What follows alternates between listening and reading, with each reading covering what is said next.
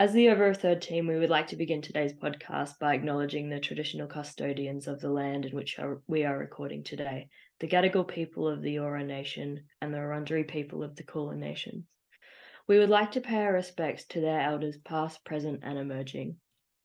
We extend that respect to Aboriginal and Torres Strait Islander peoples who have shaped and contributed to netball over the decades, particularly in this week where we recognise the Indigenous contribution to the sport across the round.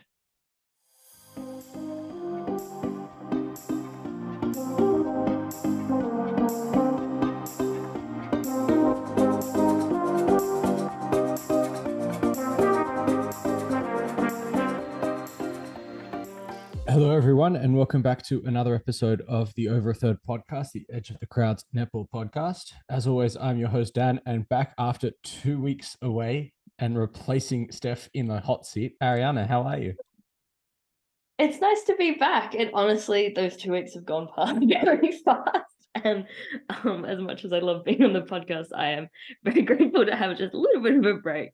But speaking of sort of coming back to things, I recently attended a netball game as not in the media desk, not with the camera, just as a regular viewer, and that was really nice because that was only my second ever. And I know we haven't got you, me, and Steph in the same room, but I understand that you and Steph were in the same room at the netball. Yes, a very different price differential with the seat. Steph in her very close seat to me up in the nosebleeds, waving at Steph. And then she scared me really, really, really good. I sort of misjudged where her exit would be. And as I'm going to get some water, here comes this very tall lady. What are you doing? And I thought I was going to die. 22-year-old woman dead at the netball. Scared by her older and taller podcast teammate. Yeah. Well, it was an interesting round of netball, and we did get to 3 of the 4 games between us, so that was pretty cool. But we might start away from the court because there has been plenty that's happened in the last week and a bit. And since just before we recorded last week, Collingwood announced that the Super Netball program was under review and they'd be deciding whether to continue with their license going forward. We sit here recording on Wednesday night. We don't yet have an outcome to that report, but there is a fear of mine that we'll have an outcome between now and this episode dropping, or shortly after this episode drops, and a lot of this will become either relevant or irrelevant. But what we know as we sit and record is that Collingwood are considering their program. There are whispers that it has hemorrhaged money. That was the word used across a couple of the Code Sports reports last week from Linda Pearce, who had a phenomenal week of reporting, just quietly. I do not think hemorrhaging money is probably a lie. If anyone's been to a Collingwood home game and Vixen's home game, the contrast, we've talked about this, is immense, and I can see how they may not be making any money. Yeah, I think that's definitely the case, but I also think that, some of the numbers that I've heard have been bandied about don't sound that crazy in terms of what I would expect a Super Netball team to cost to run. I think, just in a broad sense, it probably costs close to $2 million to run a Super Netball team for a year. By the time you pay your players, your staff, venue hire, and everything else, it probably costs two and a bit $1 million. Which is, when comparatively, not that much. Well, essentially, that's the going rate for running a Super Netball team. And if you're making massive losses on that, that means that your revenue is probably no more than sort of low to mid 6 figures from what we've heard. And that would shock me because that's a really poor return on membership. That's a really poor return on gate revenue. And I know that there are fingers being pointed at Netball Victoria, Netball Australia in terms of how they have hamstrung the Pies' efforts to get into the grassroots. And I think it's probably fair that those fingers are pointed based on what I've heard. It does sound like Netball Victoria have not made really more than a couple of ounces of effort to get Collingwood integrated, but also this is the biggest football club in the country. It's the biggest sporting brand in the country. It just turned over a $7 million profit, and women's sport is on the rise. And if you can't work out how to run a business successfully in women's sport, I don't think you're trying all the right things, because it's definitely the tide is turning. And netball is not by any means a profitable enterprise in this country. But if you're only making a few $100,000 back a year, that would be probably a disappointing return. What it does mean, though, is that there is a chance, and depending on how you read the statements, a strong chance that Collingwood doesn't continue to have a super netball team in 2024. We've heard in the time since that Geelong Netball Club is not ready to have a team in 2024, so they're not going to be putting up their hand for a license if one was to theoretically become available. The same for the Gold Coast Titans. Both of those teams have expressed an interest in the long run, but right now they haven't. Netball Tasmania has come out and said, we're ready, we can do it. I hold reservations that they are ready, because I think that it's a bigger enterprise than anyone realizes how to set up a team. And talking to some people out there, it's a very tight timeline to get organized, because essentially you'd want the 8th team to sign the CPA, and the Players Association want the CPA done on the 24th of June before finals, which is exactly 1 month from the date of recording. And we don't have a decision yet whether they want in or not. If they don't want in, Netball Australia will have to go out, decide who wants the license, award it to them. Then that team has to set up a coach, a netball department, and enough of an organization to sign the CPA and start recruiting players. To do that in 3 months is a massive task. To do that in 3 weeks is somewhere between almost impossible and actually impossible. And I think it's just going to be a question of how they handle those timeframes, because I don't think they're feasible. But it will be interesting to see. In the meantime, Collingwood do have to play out the string of this competition. They do have 3 weeks left of netball. 4 matches, 11, 12, 13, and 14. Including one in Tasmania. And it's taking a pretty heavy toll. We saw that the Pies really got blown out against the Swifts on the weekend and fell off. And I spoke to Richo after the game, and she was pretty devastated. And we'll bring you some of that audio now so that you can hear that in her voice as well. It's a tough one, you know. There's a lot going on in the background that we've got no control about.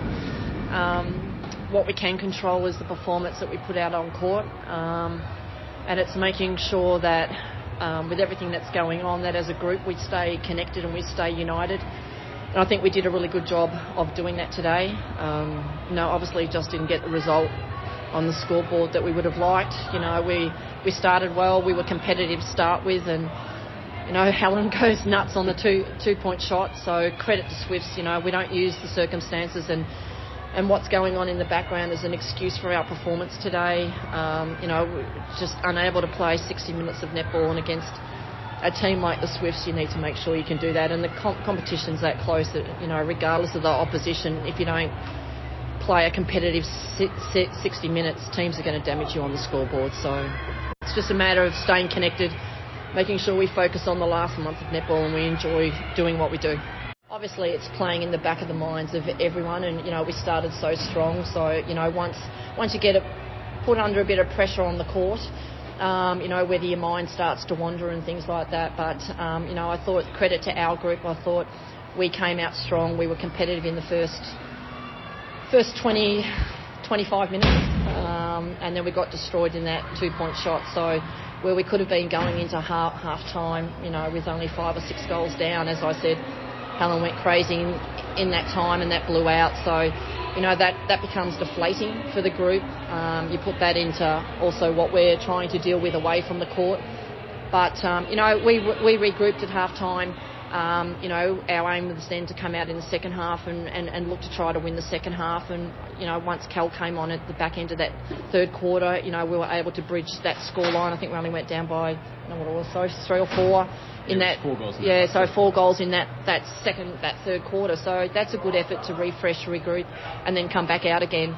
And then we were pretty even for all but the last 5 minutes of the last quarter. And it blew out again. No, look, it's not going to get any easier. In fact, it's probably going to get harder. But we've still got a job to do. It's still our responsibility to get out there and perform. We need to make sure we execute our base skills. We'll review this game like we do any other game, and we'll continue to put our best foot forward, and that's all that we can do. And what will be, will be. Well, I guess that audio is something, right? Isn't it? Yeah, she's a bit of a broken woman, and honestly, understandable. Like, I guess we've just talked about time frames and how if Collingwood got dropped, in order for a new team to come, they'd need more time. But for the sake of the team, man, it would have been better if they found that out after this season. I feel like obviously they don't have a chance at finals anymore, but it does really disrupt everyone's mindset when now you're essentially obviously everyone was playing for a contract, given that everyone's contract is up. But if the team that you're with and you wanted to stay with doesn't exist anymore, you then have to start looking to other places. Yeah, I mean, it's one thing to be off contract and be an established star at the Vixens or the Swifts, where, you know, I'm reasonably confident that Liz Watson is going to sign another contract with the Vixens, and reasonably confident that Maddie Proud will still be with the Swifts next year. I don't know how you say that about anyone at Collingwood, and I really feel for the people both on court and off court. I mean, there's a team that helps run this netball team at Collingwood, and they are going through exactly the same thing as the players. And if anything, it's actually almost worse for them, because at least the players can put out a performance that says that they should earn another contract. If you're, for example, a performance analyst or a social media team member, it's very hard to point to your performance and say, hey, you got to take me on this next franchise, because your work isn't necessarily on show the same way. Yeah, exactly. I would say sort of like defunct netball team doesn't look great on the resume, even though I stand by the Pies having like some of the best social media content. Absolutely. And yeah, you don't have the ability to showcase your skills and talents the same way if you're an away from court role. And it's really hard for all those people who also have their jobs up in the air and have to keep going about it as well. So, I mean, my heart certainly goes out to everyone at Collingwood who is going through a really rough stretch with this. I can't imagine what that's like. And, you know, I just hope that it's resolved quickly, but I don't have high hopes that it's going to be resolved pretty either. No. And hopefully, you know, for the players in that team who make it into the Diamonds, most of it is sort of sorted out before they go onto this international, you know, games, because I think no matter how much you put something out of your mind, your future is always going to be of some sort of stress to you. So it would be very difficult, I think, for them to sort of stay in the game and have the right mindset when they're worried about what's happening for them next season. Yes, but also I'm less worried about the Diamonds players than someone else, because True. At the end of the day, it would be one of the shocks of the decade if someone in the Diamonds didn't get a contract for next season. But if you're a player who's in the bottom half of a 10, you know, or someone who's like an elevated training partner, for an example, you're not sure if you're getting another contract next season, and offers from England and New Zealand and everywhere else are going to start to look really good if you're sitting in limbo because you can't negotiate with your team, you can't negotiate with any other team, and you've got no idea when that's going to change. So as much for the players at the bottom and the players of the future, they're the ones who are going to be most affected by the delay in the CPA and the delay in sorting out the licenses. So it's really important for them as well. And it wasn't just Collingwood news that we had last week. So we also had, after recording, God, it seems like longer ago than that, Netball Australia's annual general meeting where the annual report was unveiled. And in that annual report, there were some really interesting numbers. And I had a whole article breakdown on the edgeofthecrowd.com for that. And then we got our hands on the audited financial reports, which are available through ASIC. And I guess they revealed some things that weren't necessarily in the annual report, or some detail that kind of maybe wasn't clear or was missed. But there were some kind of interesting numbers across the two sets of financials that we'll call them. They're the same numbers, but presented in different ways. So the headline numbers is that Netball Australia turned a $300,000 profit last year, which is a $4.7 million swing from their $4.4 million loss in the previous year, which is great news. Small win. It means that at the end of the day, unlike 12 months ago, the auditors don't have a concern that the business is going to fold and is going to be able to make its debts when they're due. Yeah. They've pushed out their bank loans to August 2025 instead of later this year, which also a big win. Gives them a bit of time to get their house in order. But there were some kind of interesting numbers that came out of it as well. So the way that the numbers are presented, Suncorp Super Netball made a $6 million loss as an exercise for Netball Australia last year. Now, sponsorship and broadcast revenue was recognized separately to that, which makes me think that the Suncorp sponsorship and the Fox broadcast for Super Netball were both separated out from Super Netball. Now, I had a whole Twitter thread on Friday night about why that matters, because I think it allows Netball Australia to go into these negotiations for TPAs with teams and CPA with players and say, Super Netball made a $6 million loss last year. We cannot afford to reduce the costs for the licenses for the teams, and we cannot afford to pay the players more. Those are really, well, I mean, at the end of the day, they're strong negotiating points, because it's very hard for someone to turn around and say, well, hey, you're making a whole lot of money. We're not seeing enough of it filter down. Make sure it filters down. Because according to these numbers, it's a $6 million loss. It's a sink. There is no money. And that's going to really shape the negotiations for the CPA. And I think we could see a really short CPA as a result. Because if I was the Players Association and I saw those numbers, I'd say, right, you can have 1 year at our current rates because we're not getting a pay rise this run. But in 12 months, we want a new CPA, and we're going to be asking for a 20% pay rise then. Or we're going to be asking for a 12% pay rise. We're going to be pushing for a pay rise then, A, in line with inflation over the last 2 years, and B, in line with the fact that broadcast revenue has massively taken off and there is more money rolling around the sport. So if I was the players, I'd be looking to sign a 12-month CPA. Downside if anyone would like to contact Dan for advice, he knows his stuff. He's available. Not anyone's lawyer, but if you do reach out to me on Twitter or Instagram, I'm happy to discuss with you, especially if you're a player. But it's also tricky because it means that if they only sign a 1-year CPA, in 12 months' time, we're going to be all at sea with every player off contract again. Mm-hmm. And that's a serious downside for players as well. A 1-year CPA does have the benefit of also maybe it allows Collingwood to stay in for another year and you can dangle the new franchise and get it organized. But if you do that, it is going to be a miserable year at Collingwood, because if you think playing for a team that might have a future is rough, playing for a team that definitely doesn't have a future is rough. That would be sick, but not in like a cool sick way, in a sick in the head. So, that would be awful.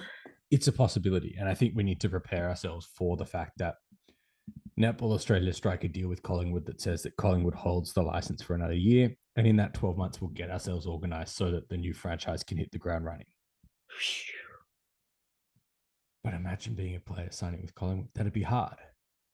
Yeah, you would have to just like make that your redemption season. You would have to just have the best season of your life, probably.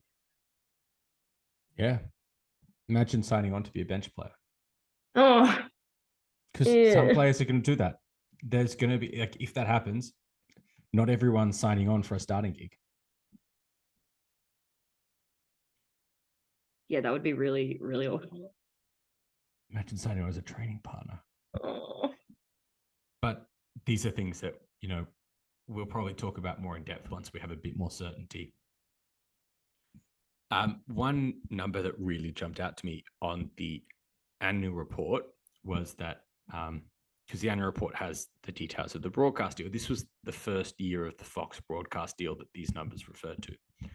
In 2021, Channel 9 broadcasted 67 hours of netball, which works out at the half of the games that were not on the Netball Live app, about 15 minutes of coverage either side.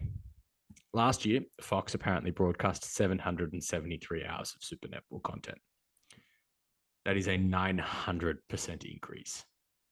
And now those numbers are a little bit generous because hours for a game and for a replay and for a mini are all counted separately. But it still shows a level of commitment by Fox under the new broadcast deal to really care about netball and make netball a tier 1 sport, which is what we wanted to see under this broadcast deal. And I don't think there is any way that you could turn around with that number and say that the first year of the broadcast deal was not a massive success. For sure. And we were talking earlier just about that for the next report. This number will probably be a little bit lower just because some content has become shorter or doesn't exist anymore. But regardless, it'll still be a lot more than 67 hours. Yeah, I think it'll come in the like mid 600s. Yeah, which is very respectable. And it's important to note that number, according to the Netball Australia reports, is for Super Netball broadcast hours. It doesn't include diamonds. It doesn't include ANC. It doesn't include the fact that you can get VNL and New South Wales Prem on KO as well. And that's the kind of support that tier 1 sports get from Fox, that, VFL, VFLW, AFL Sydney is broadcast under the AFL deals as well. Netball's getting the same treatment, and that's really good to see. Some numbers that did pop out in the deep dive to me. Super Netball expenses were about $4 million higher this year than last year than in 2021, which surprised me given that 2022 didn't have a hub or, anything like that, and still contribute to a massive loss, which is a bit of an issue. And I'm really curious as to what that $4 million accounts for. There isn't detail on that in the annual report, and I really wouldn't expect that either. It's not a bank statement. It's an annual report. Who got a car this year? And according to the annual report, the sponsorship money that made up almost 50% of Netball Australia's revenue does not include that Visit Victoria sponsorship with Dan Andrews signed off late last year. That's a January 1, 2023 start. So we'll see that reflected in this coming financial report, but not in those numbers.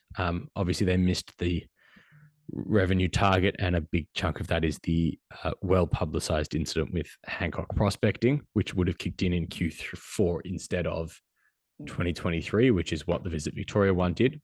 But interestingly, $1 million of sponsorship money was actually sponsorship in kind. So that's benefits that aren't financial. For example, and I don't know the specifics, that might be that if Nissan is a sponsor, there might be cars.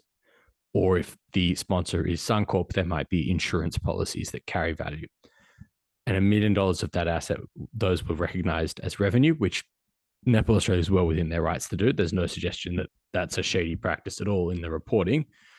But when you record a $300,000 profit and $1 million is recorded as revenue in kind, from a cash flow perspective, you actually made more of a loss than that, especially with the intangible asset write-off of $1 million as well. And that's also, good accounting practice and good general business practice. But writing off $1 million of digital assets, I think that's probably related to the old Netball Live app, which obviously is defunct now that KO is on board. But there was no goodwill recognized in the business. And I know I'm very much deep down the corporate finance hole at this point, but when a business doesn't carry goodwill, it means that there's nothing intangible in the business that you can trade off brand name and recognition and things like that, that kind of you recognize that there's a residual value, even if it's not monetary. So that's the kind of thing that can't be sold. You can't sell goodwill to another business, but it can exist within your business as an asset. So that's something like a brand name, that's something like trademarks that, or not trademarks, because that's actually strictly IP, but kind of the recognition of your brand. If you're a marketing company, that might be your reach. And so to not recognize any goodwill as an asset, bit of a flag, just as an interesting point to notice. And in the last reporting year, there was $500,000 spent on strategy and governance. Seems like more money than I was expecting. I think some of that is to do with defense related to the private equity bid that came through in the middle of last year. Some of that is also probably in the state of the game review that has finally been published, but it's a lot of money in a business that isn't making much. Yes, it'll be interesting to see what it'll be next year after the sort of admin issues they've had this season. And now that I've talked your ear off, Ariana, do you have any questions? Because we put out a call on social media and the only question that we got in response was from Steph asking about my personal life, which I will not be answering on the podcast. Yeah. I know I said I'd have questions, but I already asked them. Oh, I do find it interesting that it was about $4 million more for expenses. What is the total of that? If it's 4 million more last year, how much is that? And obviously they don't have to tell us where that's going, but would any of that be because of like the Fox content they were putting out? Like, do they need to fly people somewhere? Do they need to get people at their hometowns so they can do a spiel about netball and friendship? Yeah, so I don't know whether that sort of expense that kind of relates to Fox would be Fox money, because there is also expenses recognized with sponsorship and commercial, right? But looking at it, let me find the expenses in the report. Sorry.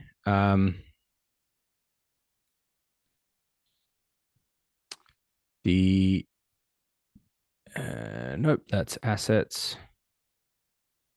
Sorry, we're getting there. Would team travel expenses be under that, or do the teams themselves pay for that? So I don't know. It's not entirely clear. That's something that would be governed by the team participation agreements, right, which we don't have. Yeah. Someone please leak them to. I think that would be illegal. Yeah, that would be pretty naughty. So we won't actually ask for people to leak that to us. But if we look at the expenses, Super Netball cost $10 and a bit million last year, up from $6.1 million in 2021. So it's almost 50%. Like, yeah, 40. I mean, it's a massive jump. See, because like 4 million is like, oh yeah, that's a lot of money, but when you put it percentage wise, it's like, oh, that really is quite the increase. Yeah, I mean, it is a pretty big jump. And maybe maybe there's a really good reason for that, but it's not itemized in a way that we can really easily see how that's the case. I think the other thing that kind of didn't bother me, but I was a little bit surprised by, is that there's no itemization about sponsorship and broadcast revenue. So we've got $18.8 million recognized as sponsorship and broadcast revenue over the last year, we've got 3.1 million in Super Netball revenue. But how much of that 18.8 is related to the Super Netball brand and might be related to that, we don't know. We don't have any details of, and we just kind of have to wait and see how it turns out. But that was a surprising one. I was kind of hoping to see a bit more of an itemization about that.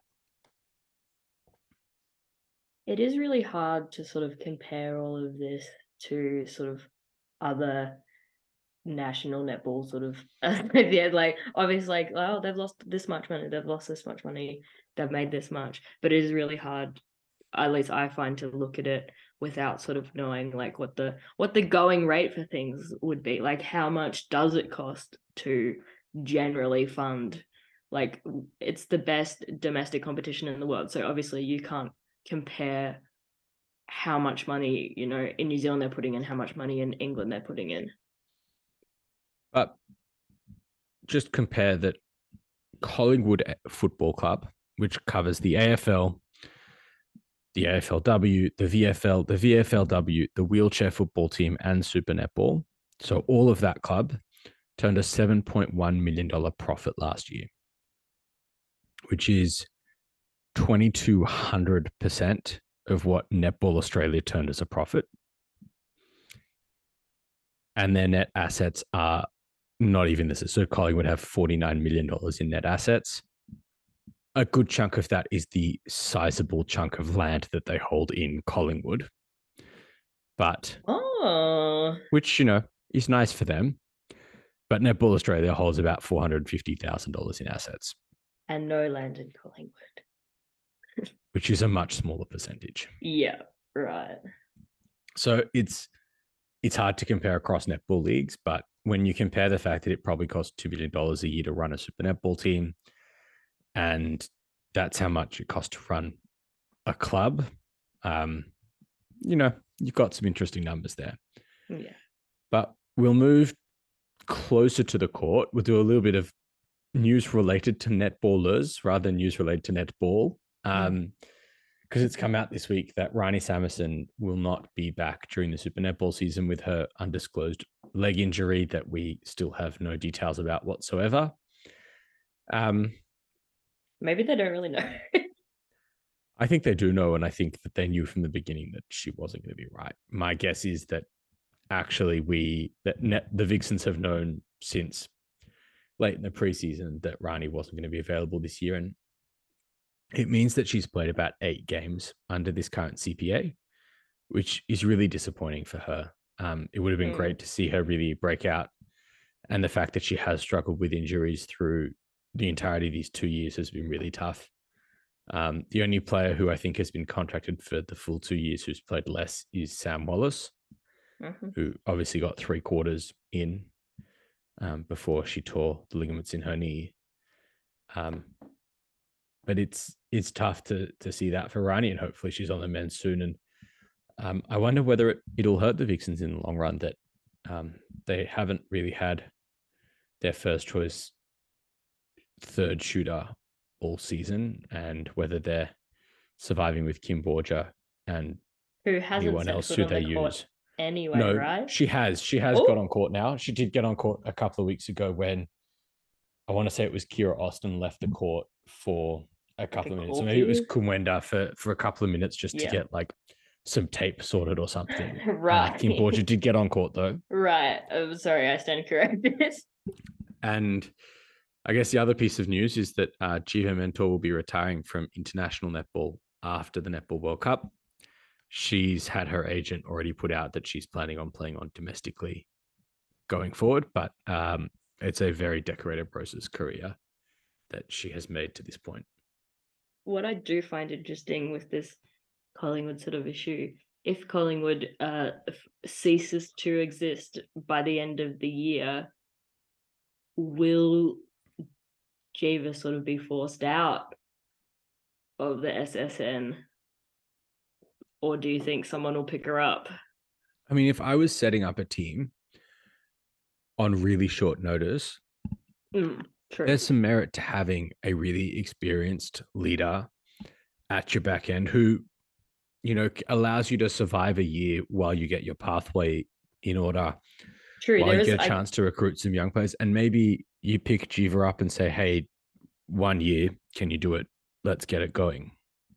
I mean, and then, there was obviously something in the fact that she has played both for the Pies and the Lightning now, who are, the babies of the tournament. And, well, she hasn't played for the Giants. Maybe she needs to go to the Giants and then whatever new team, and then she can just say she helped birth every single team. I can't imagine her going to the Giants. No, I can't think so. I think they're quite happy with their trio of Brandley, Moore, and McDonald, and the long-term duo that is Moore and McDonald, I think. Yeah, for sure. But should we talk some actual netball on court, Ariana? Yes. You had a very exciting weekend. 2 days in a row of netball. And a grand total of 35 goals margin between the two. Not that anyone's counting or anything. Oh my god. It's fair to say that the result was pretty clear on both of them. I mean, the Giants, it was probably 2-3 minutes to go. The Swifts Pies, it was probably 2-3 minutes to go in the first half. I knew it was coming. They're really not having a good time.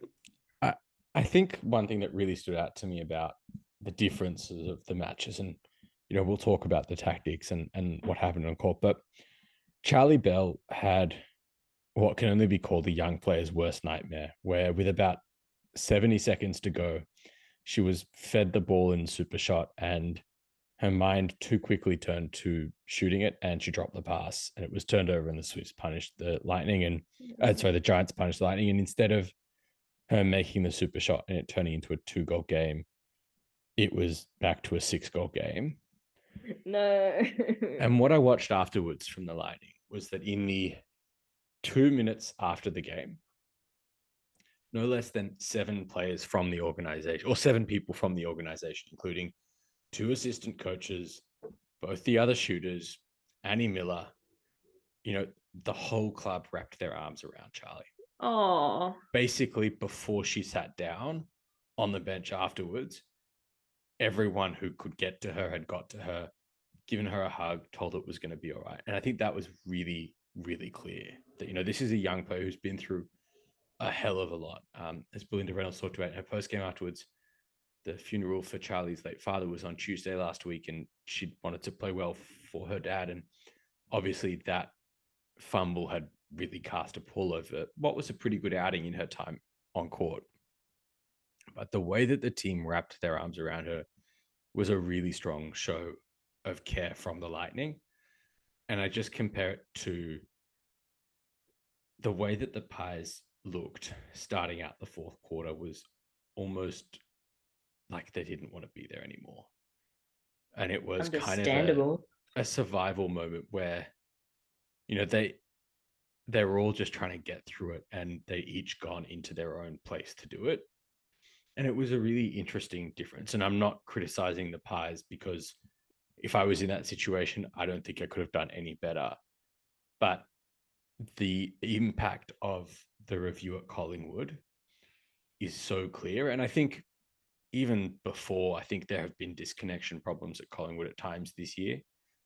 And I can't see them doing the same thing where they wrap their arms around a player in the same way. But it was just a really stark contrast between the two sides on the weekend. But we might talk about the Giants, because the Amy Parmenter bandwagon is filling up, isn't it? You've been at the front of that bandwagon for a while now, and people are definitely getting on board. I think you're gonna need a bigger bus. Lots of friends on that bus now. Lots of friends on that bus now. Palmy had another phenomenal game. She went through 3 wing attacks, Sherry and Wood and Miller. She beat them all. Just another day as Amy Parmenter. I mean, she had a phenomenal game, and if it's not enough to get her on the plane to South Africa, then nothing will be. Yeah, get her on. At this, honestly, I'd take her over Brass. Me too.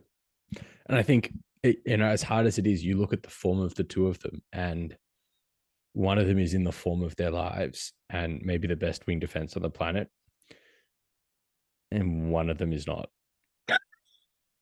Plain and simple, like Braz just looks a step slower than Palmy. She doesn't have the same form. And I think that if you want to win the World Cup, you have to take players who are in form. Yeah.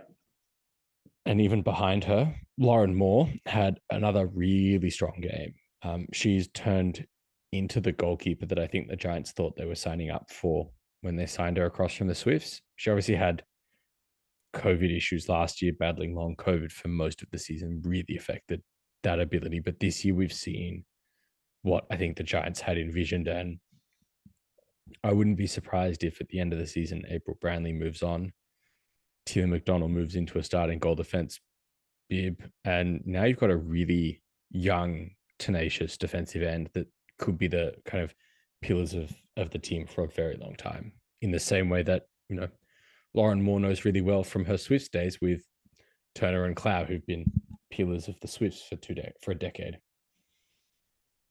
Definitely. I do have a real soft spot for like a package deal, a little duo in a team. It's like, oh, you can't go past it. When two players just work together so well, chef's kiss.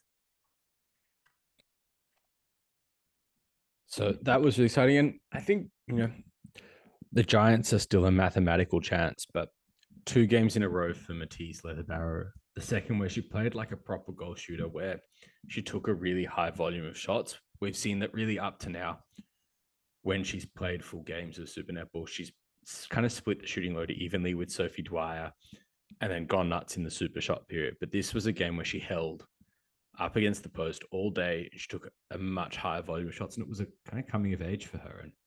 And she was really happy with that after the game. I got the chance to speak to her, but I think also Julie Fitz was very happy with that. Yeah, she's definitely going in leaps and bounds this year, which is very exciting in terms of, well, Joe Harden probably doesn't have that much longer at the Giants, but they probably don't have anything really to worry about if they can hold on to they're going to have a very young shooting end and a very young defense end, and that's really exciting. It is. And speaking of exciting, Emily Mannix's performance on the weekend can only be described as exciting or magnificent, I think, right? Yes. So I was up one end of the court. A lot of that was when she was, I guess, popping off, and the people around me were going feral. And I think this is where we should probably throw to Steph for her contribution of the night. And she sent one to you, Ariane, didn't she? I was wearing Thunderbirds merch, so I didn't really mind who won, but it was a sad sort of crowd for me. But Steph said, when they look up the word demolish in the dictionary, they should have a video of the Vixens against T-Birds tonight. Ouchie. I want to say thank you, Steph, for that contribution. Oh, I'm not. Thank you, Steph. I wish you were here. I'm not that superstitious, but I did unintentionally miss the first quarter, and I think things really turned around for the Vixens after I entered the stadium. So you're welcome. You're not going this weekend, are you? No. Will this be the weekend the Swifts break the John Cain hoodoo? Ooh. That would be a bit exciting. In front of a sold out crowd, though. Ooh. They don't mind a big crowd. They've done RAC Arena where they won this year, and they love Ken Rosewall. Like, they don't mind a crowd. True, yeah. But the crowd would just be silent. As much as there were some standout players for the Vixens, like Hannah Mundy and Emily Mannix, I think the star of this show was Simone McInnes. Because this was the Vixens just outplayed, outthought, and kind of outworked the T-Birds this weekend. The T-Birds had no answer. They didn't have a plan B that looked like changing things up and working. They didn't have a an alternative to go to. And I think you've got to give credit to McInnes for that, for creating a game plan that was so effective that, turned the T-Birds back to 2018, 2019, 2020 T-Birds. Not even last year where they were showing flashes, but this year where back to the years where they were really, bottom of the ladder. Yes. Struggling to get the ball into the circle, struggling to get the ball up the court. It was a real reversion back. And I guess we've talked about some concerns over the last few weeks about the T-Birds. And are they running out of puff? Did they peak too early? If people keep getting injured, then maybe. That is true. There should be at least a note that Yes. Tippett Wan and Hannah Petty were out. Which really does mess up sort of their attacking end when you have to get Georgie Hodges, who, has done goal attack but is now normally a wing attack. It probably doesn't work as well when you get her to come into the circle. Although it was really nice to see her and Lucy play together in the circle. That was quite sweet. It was, but there have been other sides this year that have missed. I mean, the Giants are missing Joe Hart, who is without a doubt their most important linchpin from a morale perspective and a leadership perspective. And they kind of held their structure better. And I think it's a concern for the T-Birds. I think part of it is because those teams, like the next best option for those positions is generally on the bench, whereas the next best option for the Thunderbirds is normally already on court. So then you just have to switch up. I feel like obviously it's not an excuse, but I think when you have to do a bigger change than just like omitting one person, I think that can make it more difficult with set plays and stuff like that. Yeah, it definitely feels like they lose not just what Georgie can't do that Tipper can in goal attack, but also then what you lose from not having Georgie in wing attack. Yeah, exactly. But the Vixens are firing. And this weekend they meet the Swifts, who I thought when I left the Swifts game on the weekend, that was going to be the most impressive thing I saw this weekend. 85 goals, and they blew away the Magpies. Paige Hadley had more than 150 net points. And I thought that was going to be like the best thing we saw all weekend. It was a really strong performance. The Swifts were utterly dominant from really halfway through the second quarter when they went on a 17-4 run. At that point, Collingwood called the timeout, and Bryony Akel just sat on the bench as her players basically had a water break, because when you're on a 17-4 run, I don't know what you need to change up and talk. So with 29 seconds left in the timeout, Bryony got up, spoke to them for 7 seconds, and left the huddle again. Great job, guys. Love your work. I'm going to see ya. 17-4. What do you need to say? Like, yeah, great job. Keep it up. Yeah. I think one of the big talking points out of this match for me was in the first quarter, Maddie Proud had a pretty big collision with Sophie Garben. Yes. And Maddie said after the game herself that she thought she was fine and she didn't have to come off. But it took Bryony Akel going up to the referee, to the umpires, and saying, Maddie needs a head assessment. Talking to the reserve umpire, Maddie needs a head assessment. In the meantime, the play that Maddie was injured on finished in a goal. And then there was another centre pass and goal before they pulled Maddie Proud off. Now, there's a very big contrast, I feel like. There's a hit I watched on someone else and they were like, immediately off, get her off. Not for Maddie Proud, but for someone else. Whereas it just doesn't feel like it's consistent. And that's not good. But I mean, it would have been 17 or 18 seconds from Bryony Akel getting up to the umpires and saying, Maddie needs a head assessment, before Maddie actually came off the court. And like, I get if there's a moment in time, like, I don't know how the umpires missed the collision, and given how long Proud stayed down, I would have expected that she'd be dragged off pretty much straight away. Yeah. But it still shouldn't take 17 seconds or however long it was. Yeah. And then 7 minutes later, Maddie was back on the bench. She clipped the wing attack bib on and got ready to come back on 7 minutes after the hit. She didn't come on for another 7 minutes after that. So it was 14 minutes all up. But I can tell you because I was sitting in the stadium. From the time she returned to the bench, she didn't get any more treatment, any more assessment. It was just about how long they wanted to wait to get her on court. Right. It wasn't that, she did half of it in the tunnel and half it back out. After 7 minutes, she was back to play, and then it was just about getting her on court. Let's hope she doesn't have a delayed concussion. Well, I mean, talking to Maddie after the game, she said that she'd stayed on because she thought she was fine. That's why she didn't immediately come to the sideline. And then she'd been through the protocols with the Swiss doctor and she'd cleared them all. And that's why she'd returned. And I have no trouble believing Maddie. I think 100% she was telling the truth. Yeah, because as a player, like, I think now, because we're so aware of what concussions can do for you in the long term, most players are probably pretty good at being like, hey, I'm not okay. I really want us to win, but I need to look after myself here. But even so, I think it does raise questions about the protocols, because I mean, you look at the football codes and it's basically 20 minutes to complete the head assessment at a minimum. And it's very rare that a player passes within sort of 16, 17, 18 minutes. Maddie Proud was already back on court by then. She'd been cleared 10, 11 minutes faster than that. And I mean, I know Netball Australia says that their policies are in line with best practice, but there are concussion experts like Dr. Alan Pierce who disagree. And I think one of the priorities for this offseason should be a long, hard look at that concussion policy, because it's been tested a few times this year and players have returned very quickly. And it would shock me if that was best practice, given that everyone else seems to take a lot longer to get them done. Yes.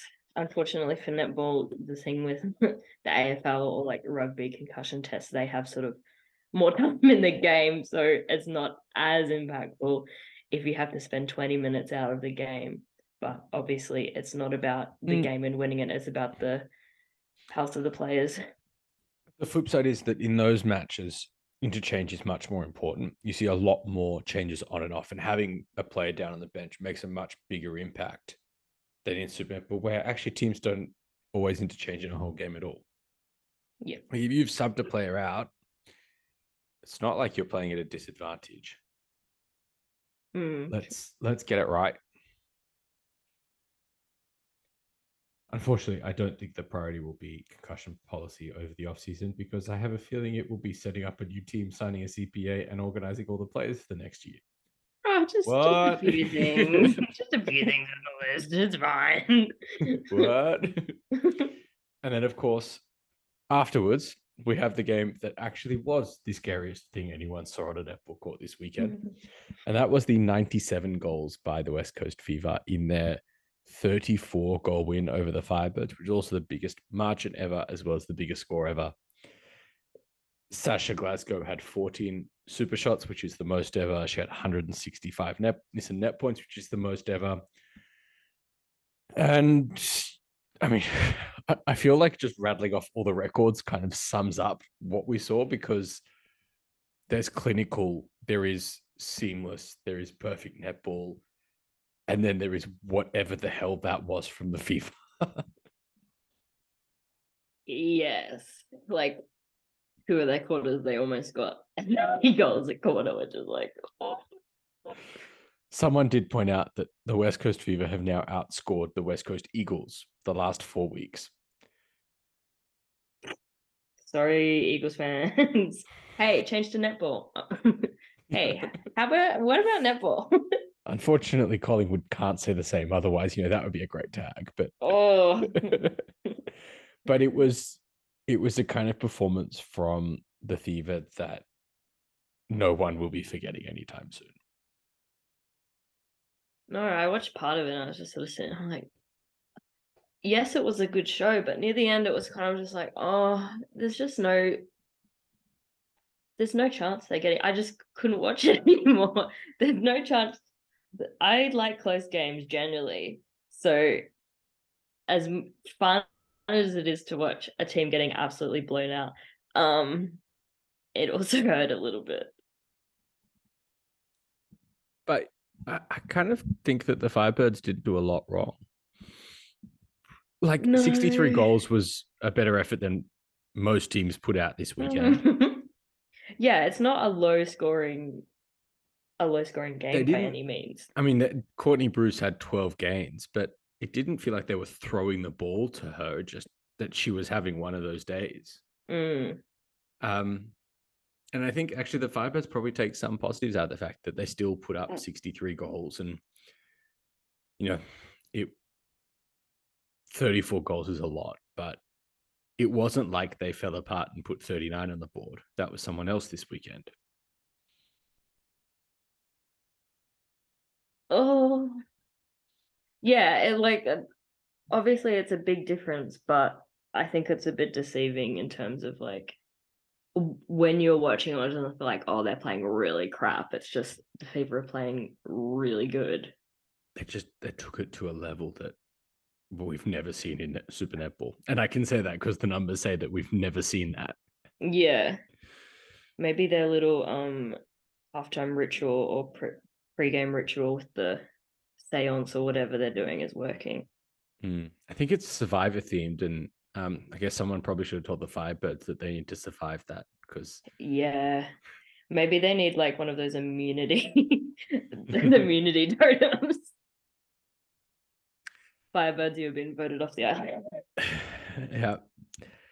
And we'll look ahead to this weekend. It's the first of 2 Indigenous rounds. So we've got the Lightning, T-Birds, Vixens, and Giants at home, and all 8 teams wearing Indigenous inspired dresses.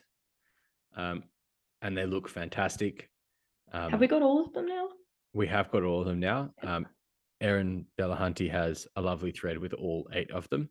Oh, fantastic. If you want them all in one place, or you can go through all 8 clubs if you want to give them some social media traffic too.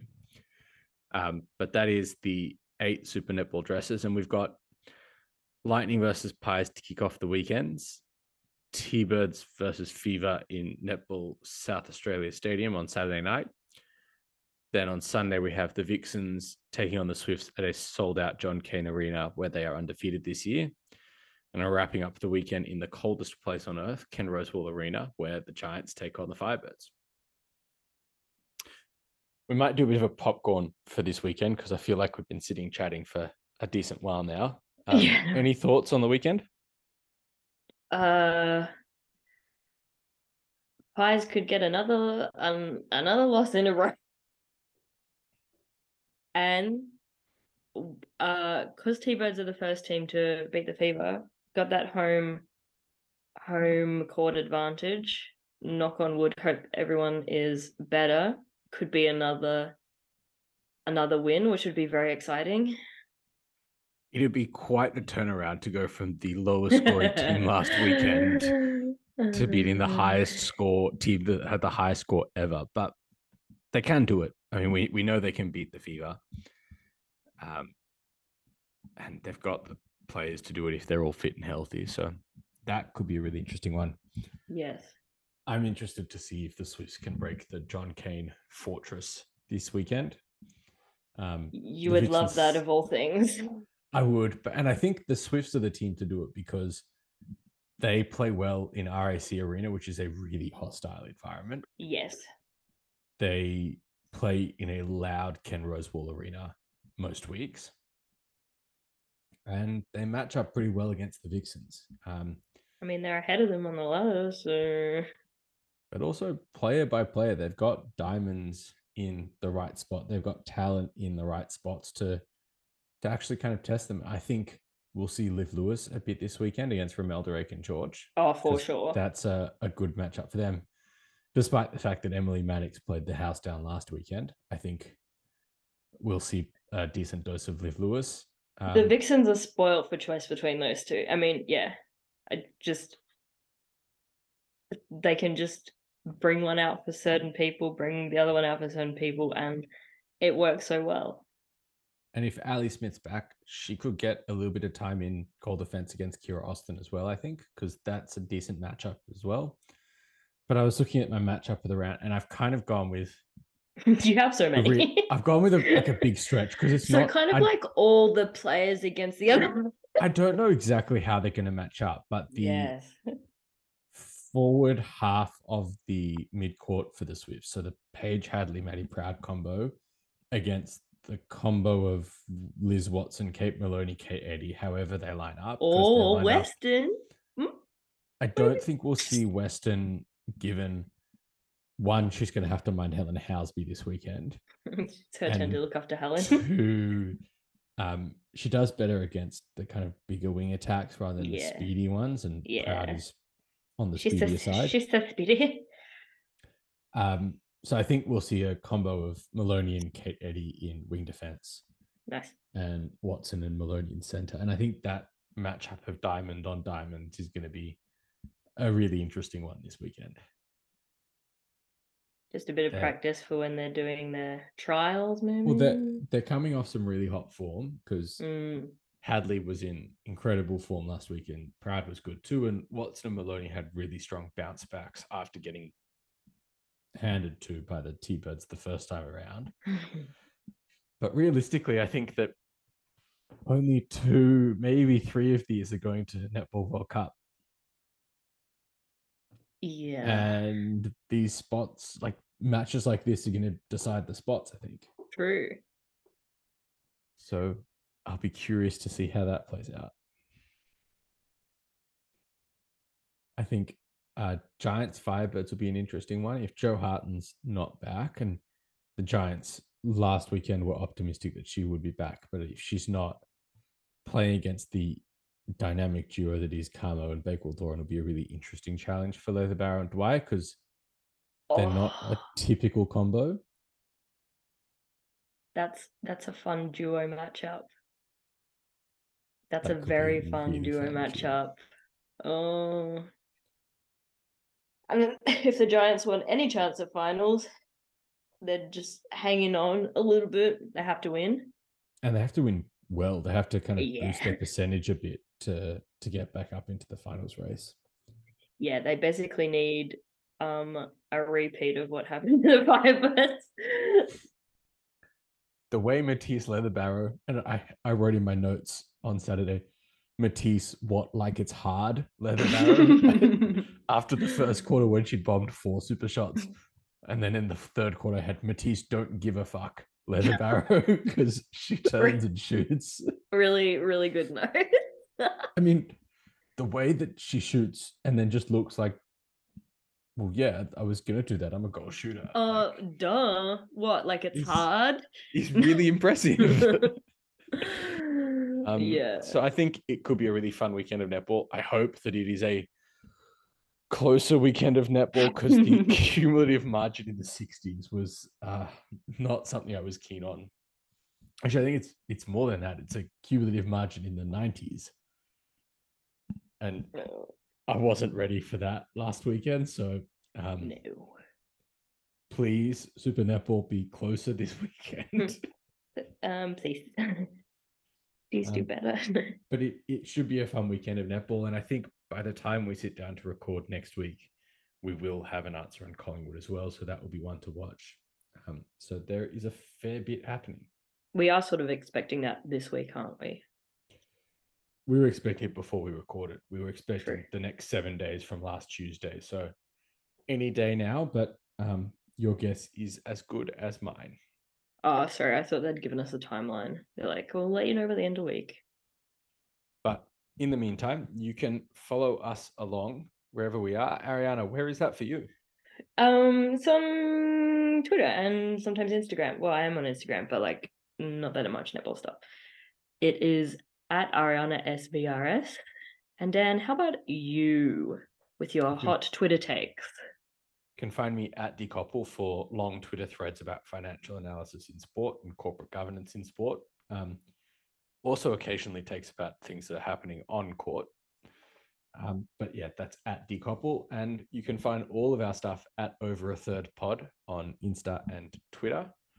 And all of our stuff on the Edge of the Crowd website, which is edgeofthecrowd.com. And that will include a weekend wrap up and probably a financial recap of some kind. Hopefully that'll be up about when this episode goes up. So that's something to check out as well. And as news filters in, we'll continue to have more information. That'll be through both Twitter and Instagram feeds, and probably on the website as well. So stay tuned for all of that. That's at edgeofthecrowd.com or at edgeofthecrowd, wherever you get your social media fix. In the meantime, we hope you enjoy all of our stuff at Over a Third Pod. We'd love if you can give us a rating on whatever podcast platform you listen to us to. Chuck us a follow, and hopefully we'll see you next time. Thanks for listening and enjoy your weekend.